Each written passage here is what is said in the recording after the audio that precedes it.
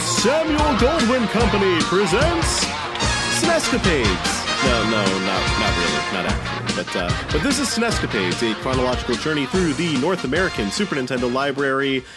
With few pit stops along the way, we play them briefly, we judge them harshly, and we rank them. That is pretty much all you need to know. I'm Steampunk Link. I'm Emmy Zero. We are in the April now. In April 1993. We got 3 games here. We kind of felt like, all right, we got some things based on stuff that we both really like. Maybe this is good. Maybe this is going to really turn 1993 around. And no, much like a top-down 2D racing game that only goes up, there is no other direction to go. We're not going back yet.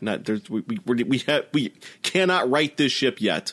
No, absolutely not. We are gonna stay the course, follow the arrows, and that is it. So today we've got American Gladiators, Batman Returns, and Battle Grand Prix. None of these are really amazing. I would say one of these is considerably worse than the others, but I would agree with that, yes. This is our first batch of games for the month of April 93, and I can't say it's off to a great start, but, you know, I think we've got a lot of games to go, and I think this month is going to turn around. I sure hope so. So, I don't know what order we wanted to go in today. I am sort of tempted to say let's just get Battle Grand Prix out of the way because I've got so little to say about it and there's so little to that game that I think we can knock that out in like 2 minutes. Yeah, let's go ahead and talk about Battle Grand Prix.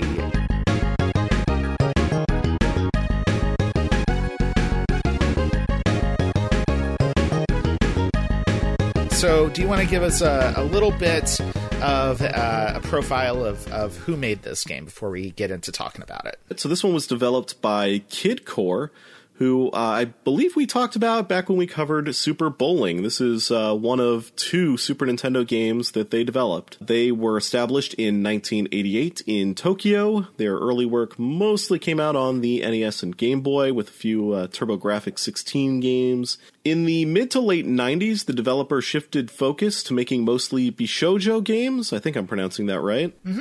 And those came out mostly for the PlayStation and Saturn. A few titles that jumped out to me when I was looking over their gamography were Pizzicato Polka, My Merry May, and Milky Season. Ooh.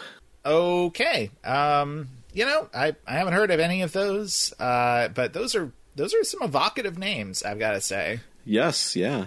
They also developed and self-published the interactive soft drink commercial Pepsi Man in 1999. Hey, how about that? The Pepsi Man game is... it's not a great game, but it sure is memorable. Less good intentions than, say, Captain Novolin, but a lot more fun. Yep, absolutely.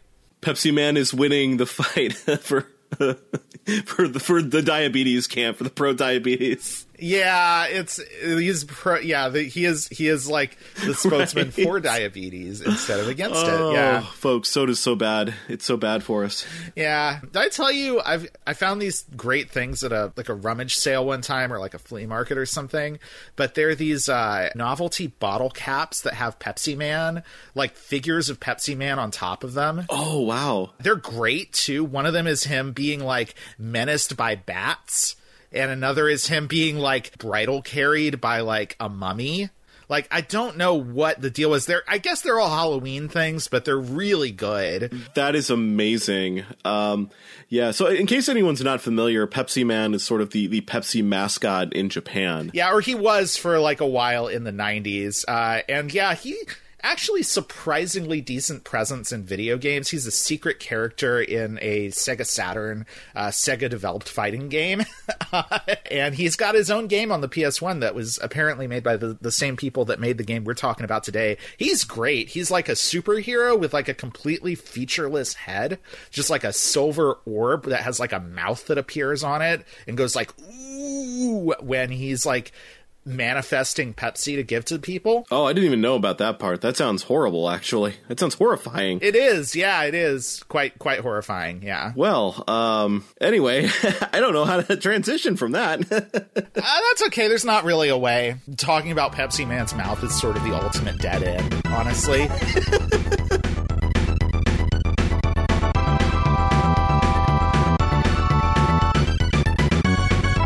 Battle Grand Prix. And this game was published by Hudson, a company with a very long relationship with Nintendo. They were the first third-party developer and publisher for Nintendo's Famicom. Their first two Famicom games came out in 1984, a year before the system would hit the US as the NES. And those games were apparently a port of Broderbund's Lode Runner and their own game, Nuts and Milk. Oh, yeah, Nuts and Milk. Good old Nuts and Milk. Speaking of a milky season. It's a very milky season up in here, clearly. They published a lot of popular games on the system, like the Adventure Island series, Milon's Secret Castle, a lot of other stuff. They were also one of the few companies Nintendo allowed to make games with their own properties, and one of the even fewer companies allowed to do that for other systems. Hudson released several Nintendo-based oddities for systems like the PC-88 computer architecture in Japan. Games like Mario Bros. Special and Punchball Mario were new takes on the original Mario Bros. Arcade game, and perhaps most infamous was the Super Mario Bros. Special, a strange and very graphically limited take on Super Mario Bros. For the PC-88. That is a terrible game. Like, Hudson has made a lot of really good games, but that is probably one of the worst things you can play. Not just because it's a bad Mario game, but because it's just weird and awful. Yeah, imagine a Mario game in which the screen didn't scroll, and so when you got to the edge of a screen, you had to wait a second for the next screen to load, and then it would just pop in. Yeah, so despite their close relationship to Nintendo, they would be a frequent contributor to the NEC's PC engine, what we would call the TurboGrafx 16 here in the US as well. Sadly, Hudson exists only as a brand these days. Konami began buying up Hudson stock in 2005, and by 2011 had complete control over the company.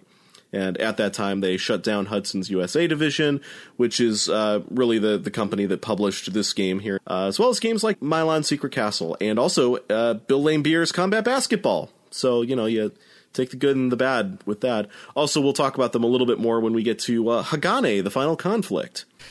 So let's talk a little bit about Battle Grand Prix. This is a racing game. I guess it's intended to be like a real-world racing game. It is top-down, looking at essentially nothing but the track from overhead. Basically, the way in which you kind of navigate the courses in this game, because you can't see more than like the area that's right around your car, essentially, is arrows will pop up at the top of the screen, directing you on what the next direction you need to turn is. So you just kind of have to keep up with that. And, this is a thing. There are other games that use that mechanic, but I feel like they're also doing more than this game is, because this is an extremely basic looking and feeling game. Yeah, this one is pretty poor. I'm not sure. I can't remember. Have we played another racing game where it was just the same kind of perspective where you're always traveling up or up and slightly to the left and up and slightly to the right or whatever, and you never seem to actually loop around the track, even though you are on a track that is supposedly a closed circuit? I don't think we have. It's a thing that certainly exists. Like, there are a lot of games like this. But, yeah, this is not a style that's been represented much on the Super Nintendo, and it feels kind of like an older style of racing game, really. Like, it feels like something more like what you would see on a system that didn't have as many graphical bells and whistles to work with, like the NES or the Sega Master System or something. Once you're out of the title screen where you see a picture of I think these are Formula One cars, right? I believe these are Formula One cars. It's honestly kind of hard to tell what they're supposed to be, because the graphics for the cars themselves are so basic. I mean, we're talking about like something that looks much lower detail than like a Micro Machines game or something. Yes. Exactly, and I was actually going to mention Micro Machines on the NES, because like this does look like an NES game once you're actually playing it. Once you're done with the title screens and everything, it just yeah, this looks like it would have worked on the NES. So, like, one of the things that's sort of odd and a little frustrating about this game is there actually are a lot of options. There's a lot of different courses. There's multiple different modes you can play in. You know, there's quite a bit going on in terms of the options it gives you, but none of them really seem to matter because all the courses functionally look identical, and there's so little to actually playing the game that I don't really think it matters what context you're playing it in.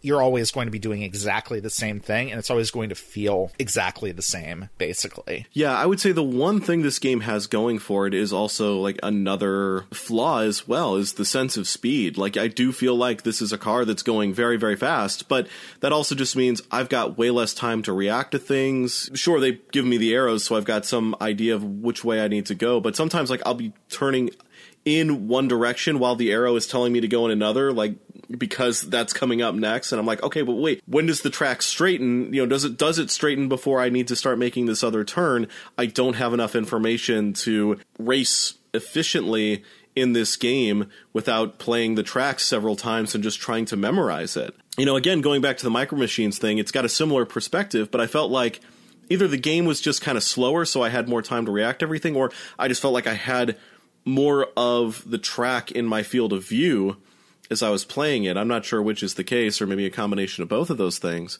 You know, but that game looked better, and I just felt like I had more control over the car than I did here. You know, I will say this game has a good soundtrack. I like the music in this game a lot, and the music is the one thing that perceptibly changes from stage to stage. You're in Shanghai, you're in Germany, you're in the US. None of these courses look at all different, but they do at least have different songs that go with them, and the music is really good. It's very kind of peppy. It feels like it's sort of somewhere between Mario Kart and F-Zero in sort of the kind of music it is, and I like that. I just wish that literally anything else in the game was anywhere near as good as that.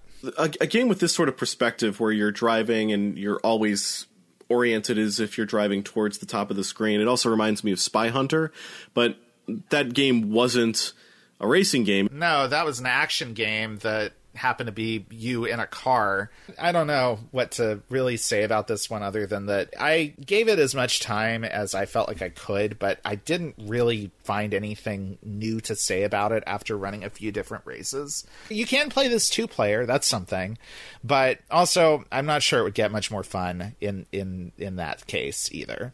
You know, with two of you there, you'd be more likely to have one of you just say, let's just turn this off and do anything else that's more fun than this.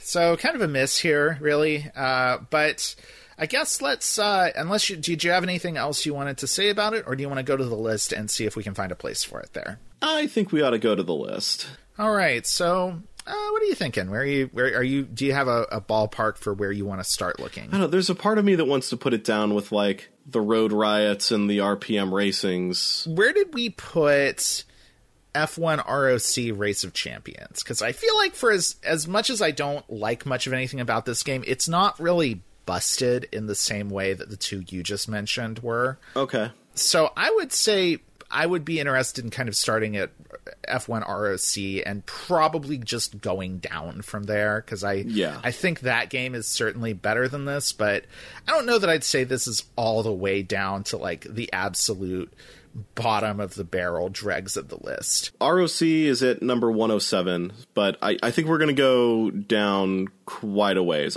I've got one, actually. It's a lot further down, but what do you think about Shanghai 2 Dragon's Eye? Okay, this is interesting. I think this is actually a pretty good spot, because I'm not sure I would put this below Word Tris. Okay. Yeah, I think Word Tris is just such a basic game all around, you know, even more than this. And it also has the issue where it's based on you needing to rely on Word Tris recognizing the words you're putting in, and its dictionary is not very expansive. So, you know, I think that on a fundamental level, it's just like a less functional game than this. Mm-hmm. So, okay, I'd be good with putting this between Shanghai 2 Dragon's Eye and Wordtris, if you feel like that. I'm just trying to decide if I think it should go above or below Shanghai 2. I definitely would not put it above Bart's Nightmare. No, me either. You know, I mean, Shanghai 2, at least you could play that for a little while, where I think with this game, most people are just going to get frustrated almost immediately and be like, I just want to put something else in. At least with Shanghai 2, you can just kind of fiddle around with it and sort of figure it out. Yeah, maybe this is our new number 131? Sounds good to me. Battle Grand Prix, right? That's correct. God, the name is so generic, I could not for the life of me remember what it was. I know. Yeah, I know. Oh my goodness. All right, so congratulations, Battle Grand Prix. You are our new number 131. Well, all right, I guess we'll move on. And what should we talk about next? Should we save Batman for last? Yeah, that's probably the one I have the most positive things to say about here. So let's save that one for last. And let's move on instead to American Gladiators.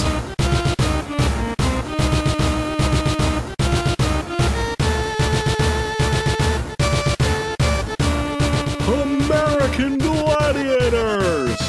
All right, so I've been looking forward to this for a while. I get to talk about American Gladiators. So American Gladiators, in case you were not familiar with the show, this was an athletic competition game show that ran from 1989 to 1996. It pits its contestants, whom are called contenders, against a team of bodybuilders, men and women, who went by various monikers. The original lineup consisted of Zap, Nitro, Lace, Gemini, Sunny, and Malibu. The contenders would be tasked with trying to beat the Gladiators in a wide array of athletic events, from the energetic Nerf gun battle game Assault to the iconic jousting competition and so on. Defeating the Gladiators in certain ways would earn the contenders points, and each episode would end with an event called the Eliminator, where the Gladiators would mostly take a back seat while the contenders competed more or less against each other. Completing the course before your opponent would net you a certain amount of points based on how much longer your opponent took to complete it, though in later seasons, to make the course more exciting, the contender in the lead would get a half-second head start for each point they were ahead, meaning whoever crossed the finish line first was the winner. Throughout the show's run, the team of gladiators would rotate in and out, with some retiring and others taking a leave of absence to recover from injury, or in Zap's case, to have a baby, and would be replaced by new faces in later seasons. Some of the gladiators came from the world of sports, others would go on to have middling acting careers. The show saw a few spin-offs, an international version featuring gladiators and contenders from around the world, including athletes from other countries' versions of the Gladiators, a kids show called G2000 hosted by Ryan Seacrest. Oh man. Yeah, and a revival in 2008 which lasted 2 seasons. So yeah, it was a really weird, interesting thing. I've even heard rumors that they might be trying to do a second revival of this thing. I mean, it feels like American Gladiators is a concept that you could still do today. I mean, effectively, it's not that different from something like Ninja Warrior. Like, Ninja Warrior is basically, what if you took the Eliminator from American Gladiators and just sort of blew it out into its own whole thing? I think that, you know, there's a number of things that would maybe stand in the way. Like, one of the problems that the show had as it started going on was that they started cutting down on performance enhancers and things like that, and having, you know, the gladiators get tested. And around that time, you also saw a lot of those guys dropping weight or just leaving the show completely. At the end of the day, the gladiators are just bodybuilders. They have to look bigger than everybody else, but that doesn't necessarily translate to physical prowess necessarily. You know what I'm saying? Yeah, no, I think that's true. That's sort of indicated with some of the things that they did on the show. Like, they would have the NFL showdown where they would have NFL stars from like 5 years ago competing against the gladiators, because if they had an actual current NFL player on the show, they would probably hurt these people. Like, yeah, the gladiators would probably get pretty badly injured, as they sometimes did. And that's the other thing, is that, you know, sometimes like contenders or gladiators would get pretty badly hurt. Like, I remember a gladiator named Turbo suffering a pretty serious leg injury on the show. Oh God! Yeah, like honestly, kind of surprised they aired it, sort of thing. And he was out for the rest of the season. You know, it's like how do you do the thing where it's like, hey, they're these really big guys, wrestler or bodybuilder sized, but they also have to be like legitimately more physically competent than the average Joe who comes in there, who might be like a really good athlete. Right. Well, and I think that's kind of part of the issue here. Conceptually, American Gladiators is kind of wrestling adjacent, you know?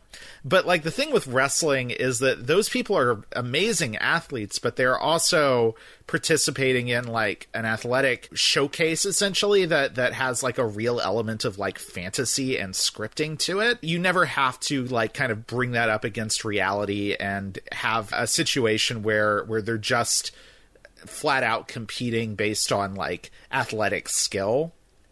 Which would kind of break some of the illusion. And with this, you know, they kind of did have to tread a line where you had to see the gladiators as like kind of superheroes, but also, you know, they were sincerely matched up against, you know, people that were, you know, just coming in that were of a variety of levels of already elevated athletic skill. They got to find ways to make it safe. Like, for one thing, probably don't do the human cannonball. I think they actually had to stop doing that one. Famously, Malibu got injured briefly while doing that and had to be replaced by a guy who also got knocked off the pedestal in the human cannonball and then was never seen again.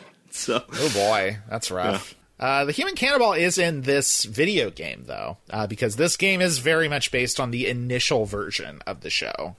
Well, not the initial. The initial version of the show was real weird. It had like a faux Roman Colosseum thing going on. Oh, okay, fair enough. I'm not familiar with that, I guess. This is American Gladiators to me. They only did that weird thing for like half a season before they kind of transitioned into this more modern, grid-based aesthetic. Original American Gladiators didn't even have referees. They had like a dude in an executioner's hood. Oh boy. They were really playing up the cheesiness of it before they were like they toned down the cheese factor a bit, and I think the show was much better for it. But yeah, all of the kind of the original events are sort of represented here, or a lot of the most famous ones at least.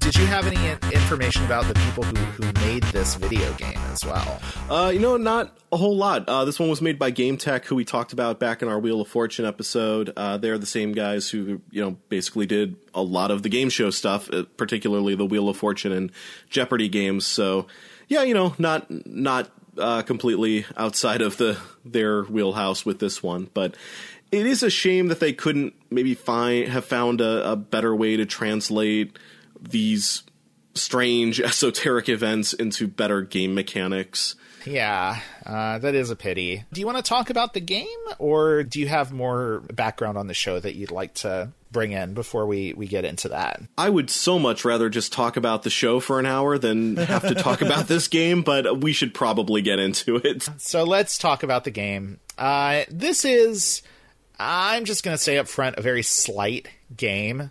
Essentially, this does have, you know, a couple of different modes. It has sort of a single player mode, basically, and then a tournament mode in which more or less everyone just completes the single player game in sequence. And depending on how many points you get matched up against, you either move up a ladder or you don't.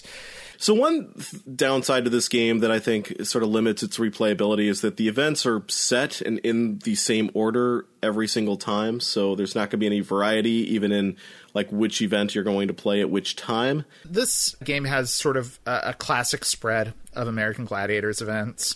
There's Assault, Human Cannonball, Joust, The Wall. There's of course, it finishes with the Eliminator.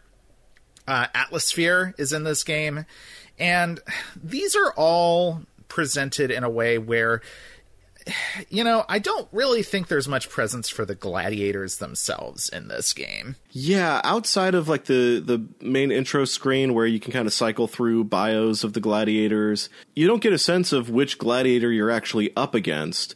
If you leave the screen idle on the score screen between rounds, it'll tell you which gladiator you're going up against in the next round. But you never see them or anything. One cool thing is that you can play as either a man or a woman. You can play against the male gladiators or the female gladiators. It changes a few sprites. I don't think much else about the game changes. You were saying there might be a slight difference in like how hard Atmosphere is to control, which would actually be kind of cool if that's the case, because that would be sort of representative of some issues that happened with the show itself, but that may also be giving this game a little bit too much credit.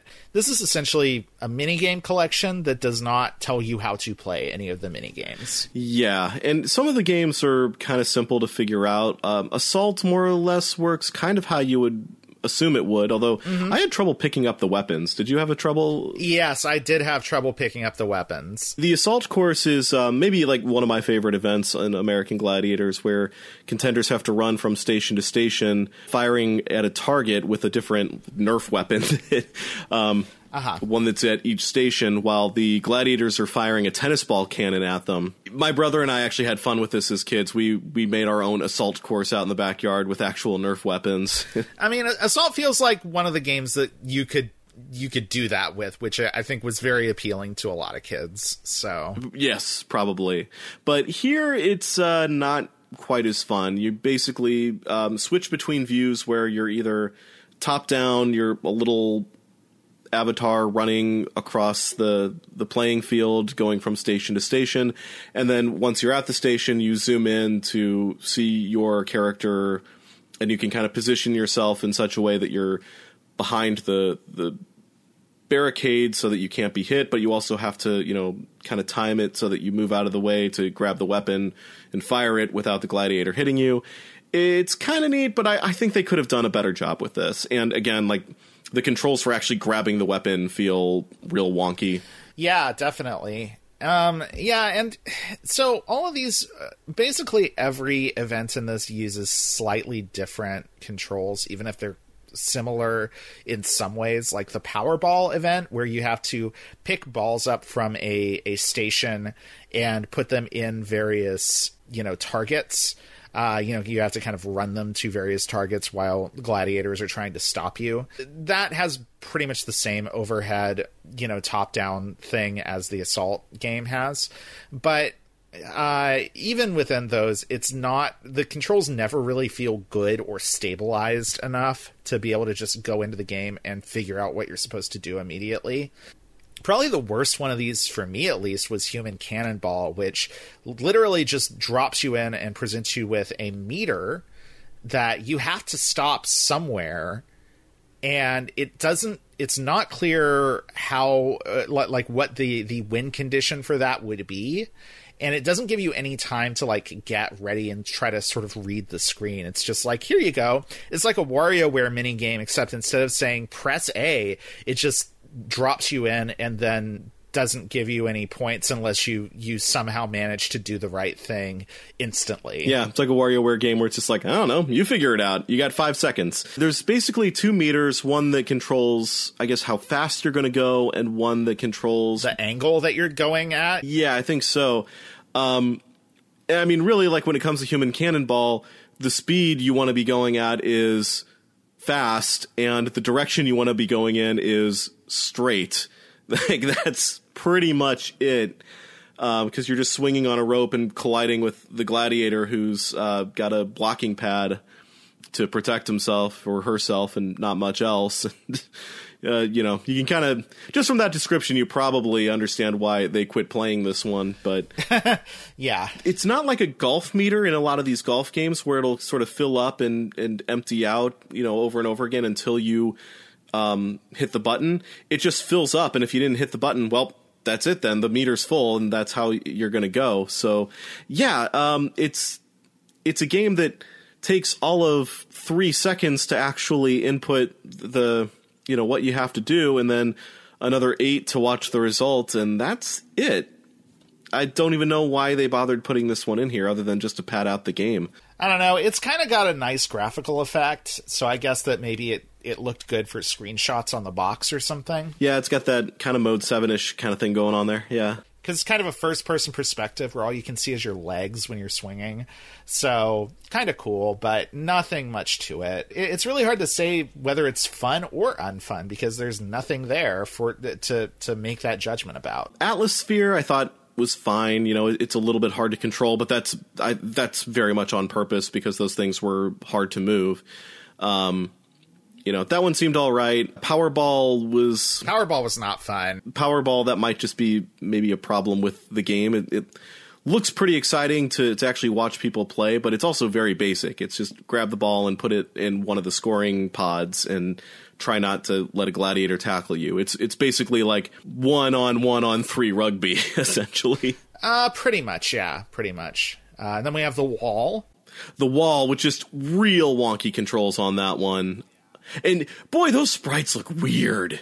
Oh, they look so weird. They're actually they've got a lot going on with their animation, but it's not good looking. Like, they look kind of rubbery. Yeah. They kind of look like those like sticky men, you know? Like the ones that you stick on walls and then they kind of ooze down it. Yeah, it looks like a sticky man falling up a wall. Yeah, right. It shouldn't look like that, I don't think. So yeah, but you move by holding the direction you want to go in, and then, like, I think rapidly tapping 2 buttons.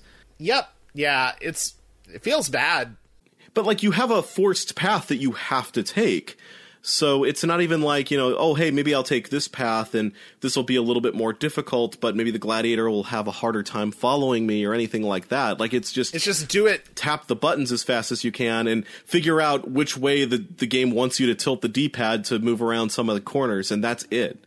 Yeah, because the setup for this is essentially like you're going up a climbing wall with a very fixed path, and after a few seconds, one of the gladiators starts following you up the wall, and you have to make it to the top before the gladiator gets to you and yoinks you off the wall, basically. Like, right. That's it. So, like, yeah, not giving you any options and just making it be like, well, you gotta do this fast or you'll lose is, like, the least fun thing they could have done with it. I mean, this is the thing. Like, this is a video game. Like, I appreciate them trying to make the game look and sound authentically like the show, but they also could have done more with some of these events to make them fun as actual things you do in a video game. Yeah. And there's just none of that here. Like, this feels professionally made in the sense that the graphics look good and it all looks on brand, but it feels very low effort in terms of like how they decided to translate any of these things into a game. Yeah, and I wonder if just, you know, having all these different events that you have to program different actions for and different sprites for, just maybe spread them too thin. I don't know.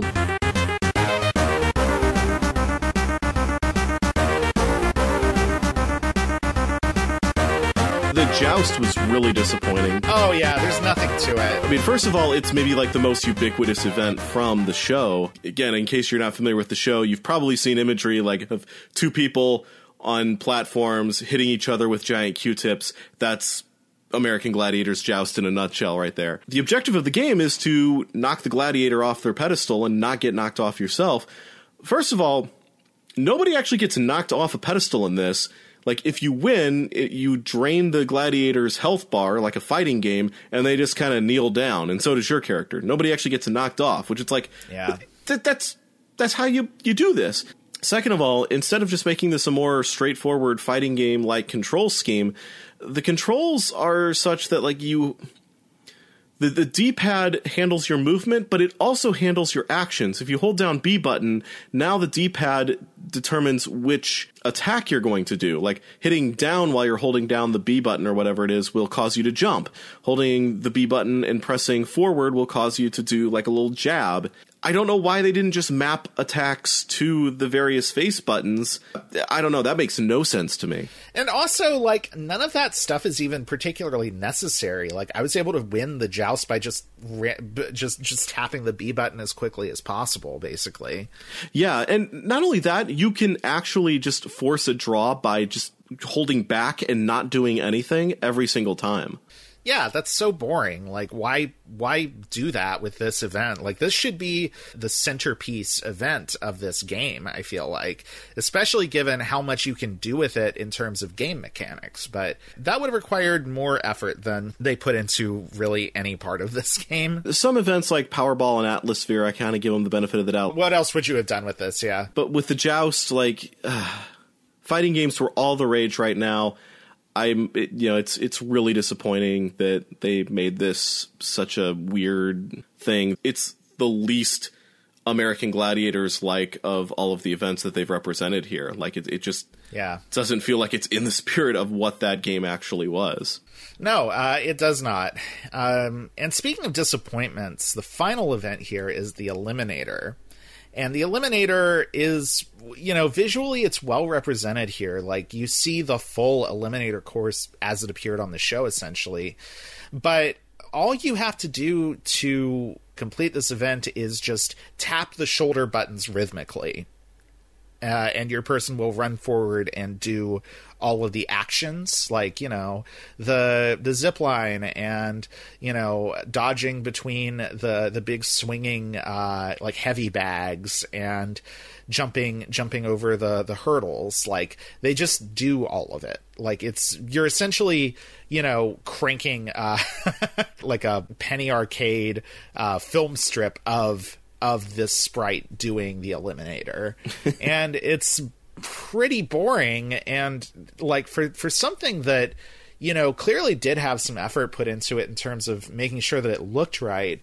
I don't know, you would think they would have done anything more with this here. Yeah, I'm gonna guess that like they just didn't have the time probably to really think through some innovative mechanics and ways of translating these events to video game form, and they just had to get it out the door probably. So probably, I mean, this is very much like a video game as like a merchandise product for the show. Like, there's, and that's disappointing because I think that an American Gladiators game could have been a lot more than that.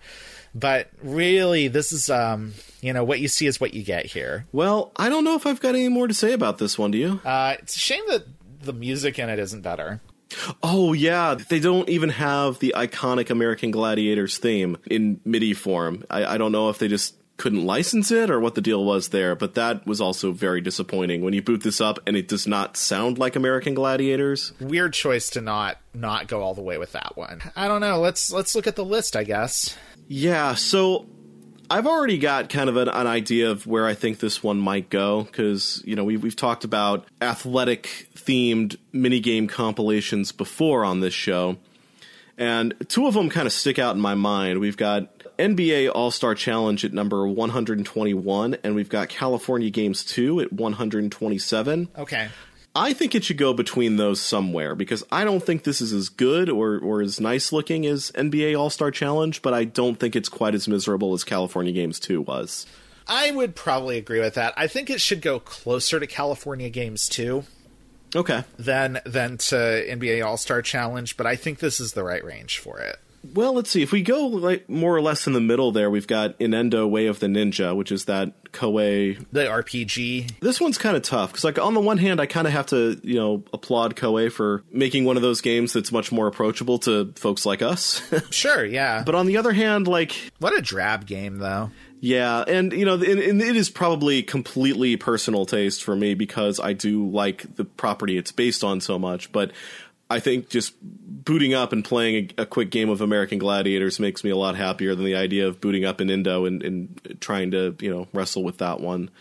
But I don't know. How do you feel about it? Well, it's kind of tough because on the one hand, of course, there is a lot more of an Indo than there is of American Gladiators. Like, basically, American Gladiators doesn't even have like a high score ranking. Like, it's like once you complete it, it literally just flips you back to the title screen as if you've reset the game, and that takes about 15 minutes, unless you want to play that tournament mode, get 16 of your friends together and play a tournament of American Gladiators. Yeah, so there's not much to it, but also as far as RPGs on the Super Nintendo goes, I mean, Nintendo is pretty much the last one I would recommend to anybody, so it's a much more poor showing for its genre than American Gladiators is as a minigame collection.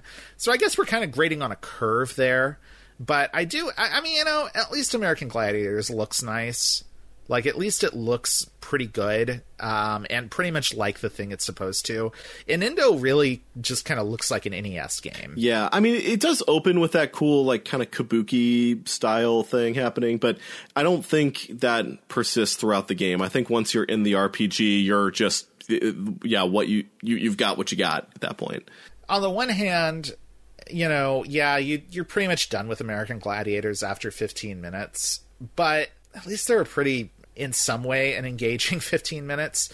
I don't really know that I could say that I find much of anything engaging about in Indo. I would be okay with putting it above that. I think maybe that's as high as I would take it. Like, we've got Chester Cheetah, Too Cool to Fool at 124. Both this and American Gladiators are banking heavy on style. Yeah. But I think, like, gameplay-wise, I think Chester Cheetah's got a little bit more going on. Like, at least it has, like, some kind of creative level concepts, even if they don't all pan out. I think Chester Cheetah's a better game than this, probably. Let's be frank, the only reason you're playing either of these two games is because you are a child of the 90s like me, and you just want to consume that because everything's horrible, and you just want to remember the good times. So, other than that, there's nothing redeeming about either of these, but I think, Chester Cheetah probably gets the edge there. So is this going to be our new 125? That sounds good to me. All right. All right, then. Congratulations, American Gladiators. You are slightly better than the other game that we just ragged on. So, yeah. What would your gladiator name be? Jeez, I don't know.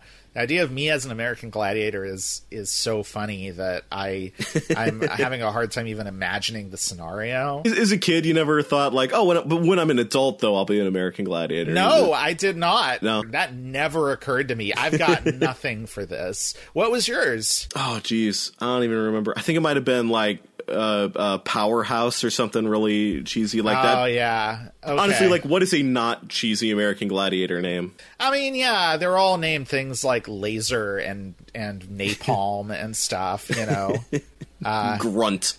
Right, Fun. yeah. Thud. I'll be Thud. Okay, let's talk about Batman.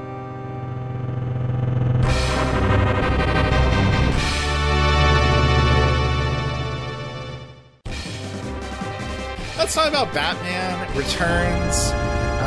This is a game based on the Tim Burton movie Batman Returns, which came out almost a full year but before this game. Yeah. So this is a licensed game that had some time in the oven. I don't know when Batman Returns came out on video, so maybe this was somehow lined up with that, but I suspect, given the length of time, it was probably already out on video by this point. Do you want to talk a little bit about who made this game? And we can talk a little bit about Batman Returns the movie and talk about this game and how well it does at representing that. Yeah, so Konami made this game.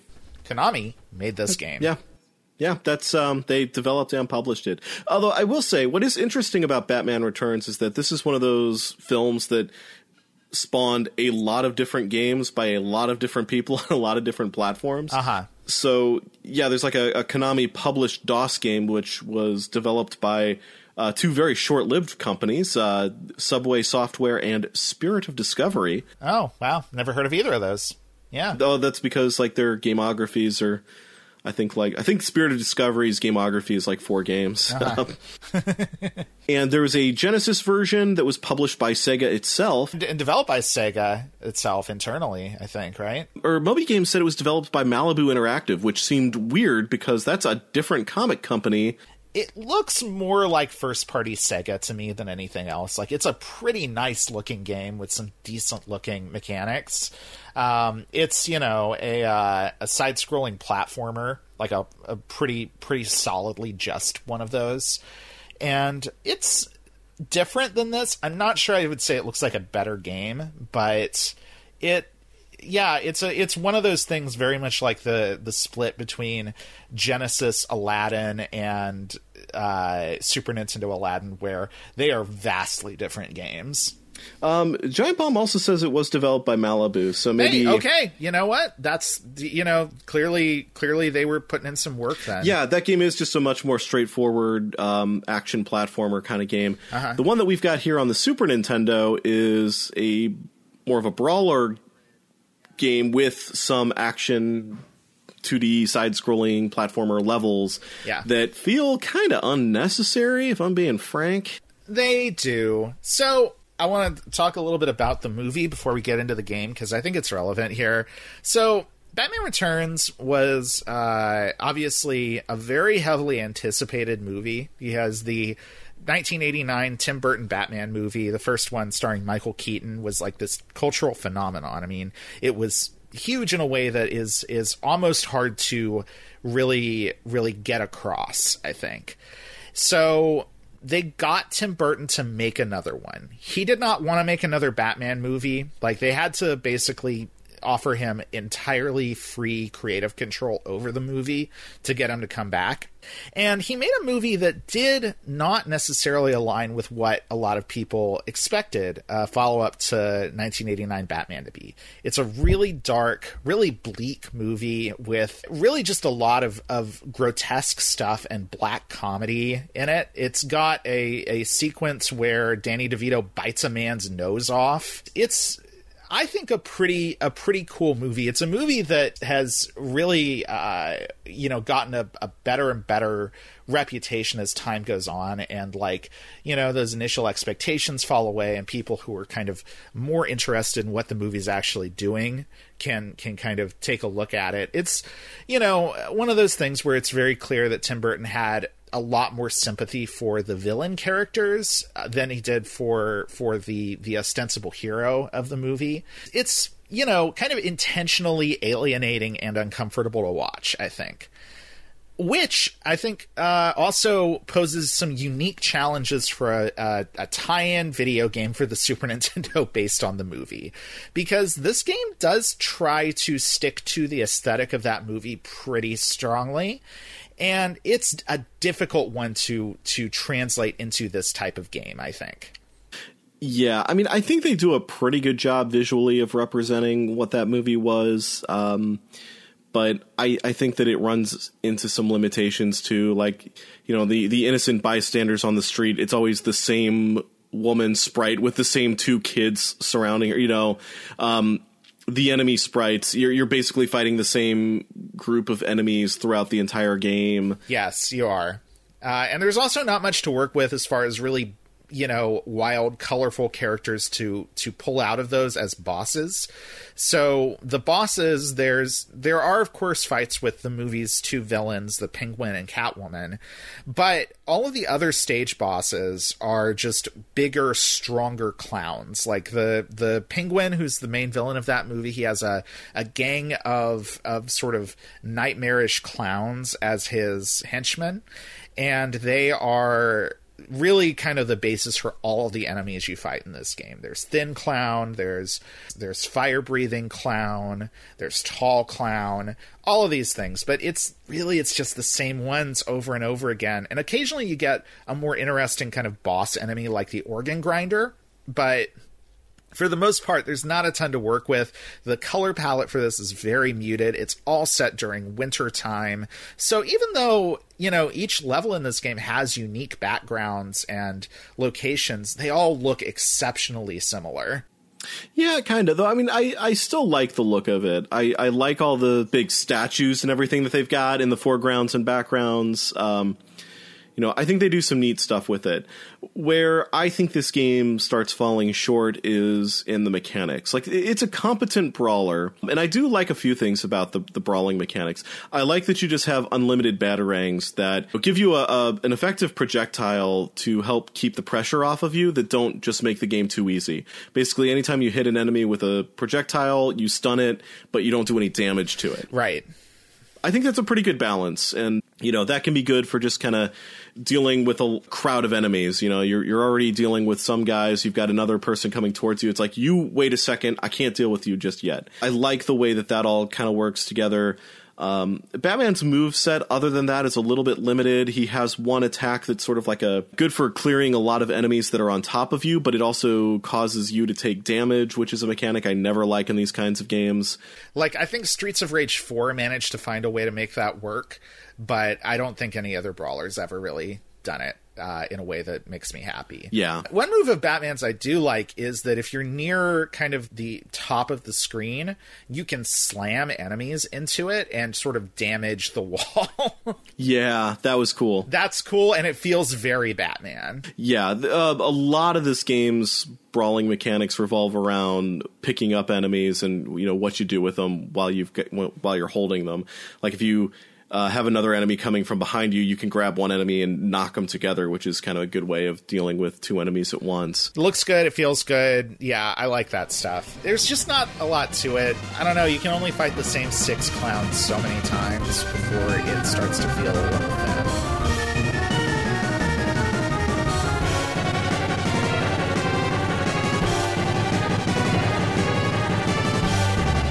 So there's 2 other things that I think really keep this game from being like just one of the classic SNES brawlers. I think one of those things is the boss fights. I could not figure out like any effective way of defending myself against their attacks, and those always just became wars of attrition.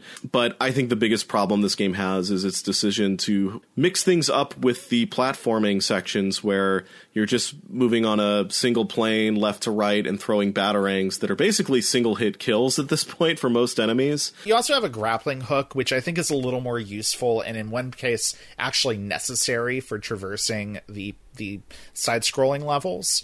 But it also feels kind of finicky to use and is not really intuitive. Yeah, for as necessary as that grappling hook becomes, it's really hard to get it down, and often I just found myself taking a lot of damage or dying in those sections because, I couldn't get a handle on those controls. And again, it just feels unnecessary. Like the platforming sections just don't feel fun. No, and they feel kind of weirdly hacked in as well. Like, the enemies are still the same enemies doing the same attack behaviors, but they're a lot harder to actually deal with in the platforming levels because it feels like it's very easy for them to hit you, and also you don't really have to deal with them because you're not locked into encounters the way you are in the brawler levels. So pretty much the easiest way to deal with the platforming levels is just to like jam your way through them. Just don't fight any enemies and just get to the end of them as quickly as possible. And that doesn't feel right. That doesn't feel like what they want you to do here. They just feel really not well thought out. Like the whole thing with like Batman is limited to pretty much exclusively throwing batarangs in those sections feels very un-Batman-like. And when I see a 2D Batman platformer like the version of this game on the Genesis, I just think, well, this looks a lot more fun. It looks like you've got more space to kind of utilize your tool set, where it almost feels like an endless runner in a way. It kind of does, yeah. Where you're just very much stuck to this one rail and you're just moving in one direction, and anytime there's like an elevation change, it's usually just like a scripted event, like the floor falls in, so that now you're in a different part of this building that's on fire. Yeah, it doesn't feel very creative, and it feels entirely unnecessary. I really wish that the developers had spent more time maybe refining the brawling mechanics and finding, new ways of making that fun, or different ways of making that fun, rather than spending their energy on these very superfluous side-scrolling stages that just are not interesting. Yeah, there's also a driving level that comes up towards the end of this game that I did not get to because this is a fairly challenging game. But that also does not seem fun. It is seemingly, a lengthy thing where you're doing the same exact thing over and over until the level just ends, basically. So, yeah, I don't know. I feel like I would have liked them to take a little bit more in the way of liberties with this game in adapting Batman Returns to come up with something a little more varied. But also, I just agree with you that the platforming stages are just considerably worse than the brawling ones. I would have liked to see them just go all in on the brawling stages and kind of make those a little deeper and richer. Yeah, I mean, honestly, I think they've almost got something pretty good here. It's a really nice looking game, and it feels good to play, especially in the brawler levels. So, there's a lot going for this game. It's got a surprising amount of cutscenes, like story sequences between levels that are very cinematic. They use some frankly, occasionally kind of goofy looking digitized photos from the movie. But they also use a lot of dialogue from the movie, like legitimately like bits of dialogue from it are in this game, which is not a thing you always see with, you know, game adaptations of movies from this time period. Yeah, like that part where Danny DeVito's all like, I'm going to hit Batman with this rum ham. Yep, that's it. That's in this game. I think they've got a mostly good game there that they mucked up with some stuff that I don't think works instead of, you know, polishing the stuff that was working. So, yeah, this makes this one kind of hard to find a place on the list to start from. I'm kind of tempted to start from Final Fight because that's also like a brawler that almost gets there, but, you know, is missing some things like 2-player co-op and transitional stages and things like that. If I had to pick one or the other, like, honestly, going back to Super Nintendo Final Fight, it's kind of a pretty rough game, like, technically, in addition to just it not having, you know, it having stripped out the co-op play. So I think that maybe gives Batman Returns a bit of an edge, honestly, because Batman Returns is a very solidly put together thing all around. I just don't love what it's doing sometimes. For something that we sounded pretty negative on, this thing's going to end up pretty high up on the list, isn't it? Because I don't think I would put it below Draken at number 58. I don't think so either. I think probably my ceiling for this is Sonic Blast Man. Oh, absolutely, yeah. A similar game in some ways that I think is just way more fun and way better realized than Batman Returns. I wouldn't put it above Super Double Dragon either. Okay. I don't think I would put it above Super Double Dragon. Hit the Ice at 52, though, right below Super Double Dragon. That's another story. Yeah, okay. Because I'll be honest, like we got Super Smash TV below that at 53, and I don't think I'd put it above that either. I think maybe I would put it... I would be tempted to make this our new number 52 unless you've got a pretty strong feeling about it going below Hit the Ice. No, I don't. I think that's actually a good place for it. Yeah, I mean, you know, frankly, it's a Konami brawler. Even a lesser one of those still has a lot to recommend it. All right, so there we go. Batman Returns, our new number 52. And again, we sounded pretty down on that one, but, you know, it's top 100 game now. And I think with that, we've got 170 games on this list. Wow, go us. That's a significant number, closing in on that big 200. So what do we have next time coming up? Next time, we've got Brawl Brothers, which is a kind of sequel to Rival Turf. Optimistic about that, actually, yeah. Yeah, Cybernator, which had a big thing in a Nintendo Power issue we covered that had us pretty excited. And Fatal Fury, which is, this is another brawler, right? Yes, I believe so.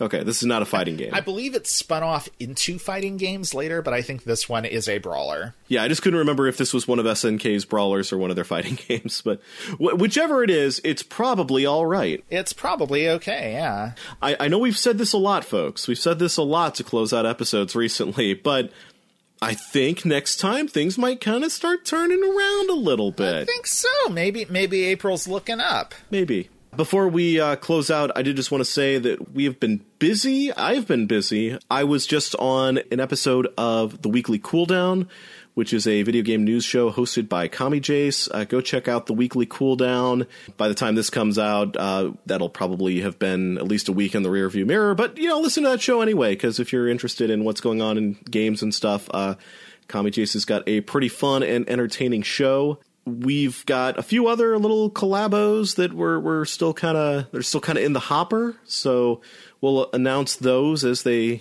happen. Yeah, I guess that's all I got. All right. Well, we hope you enjoyed the show. We hope you join us next time for the show. And until then, I am Emmy Zero. I'm Steampunk Link. And remember, mistletoe can be deadly if you eat it, but a kiss can be even deadlier if you mean it. Play it loud.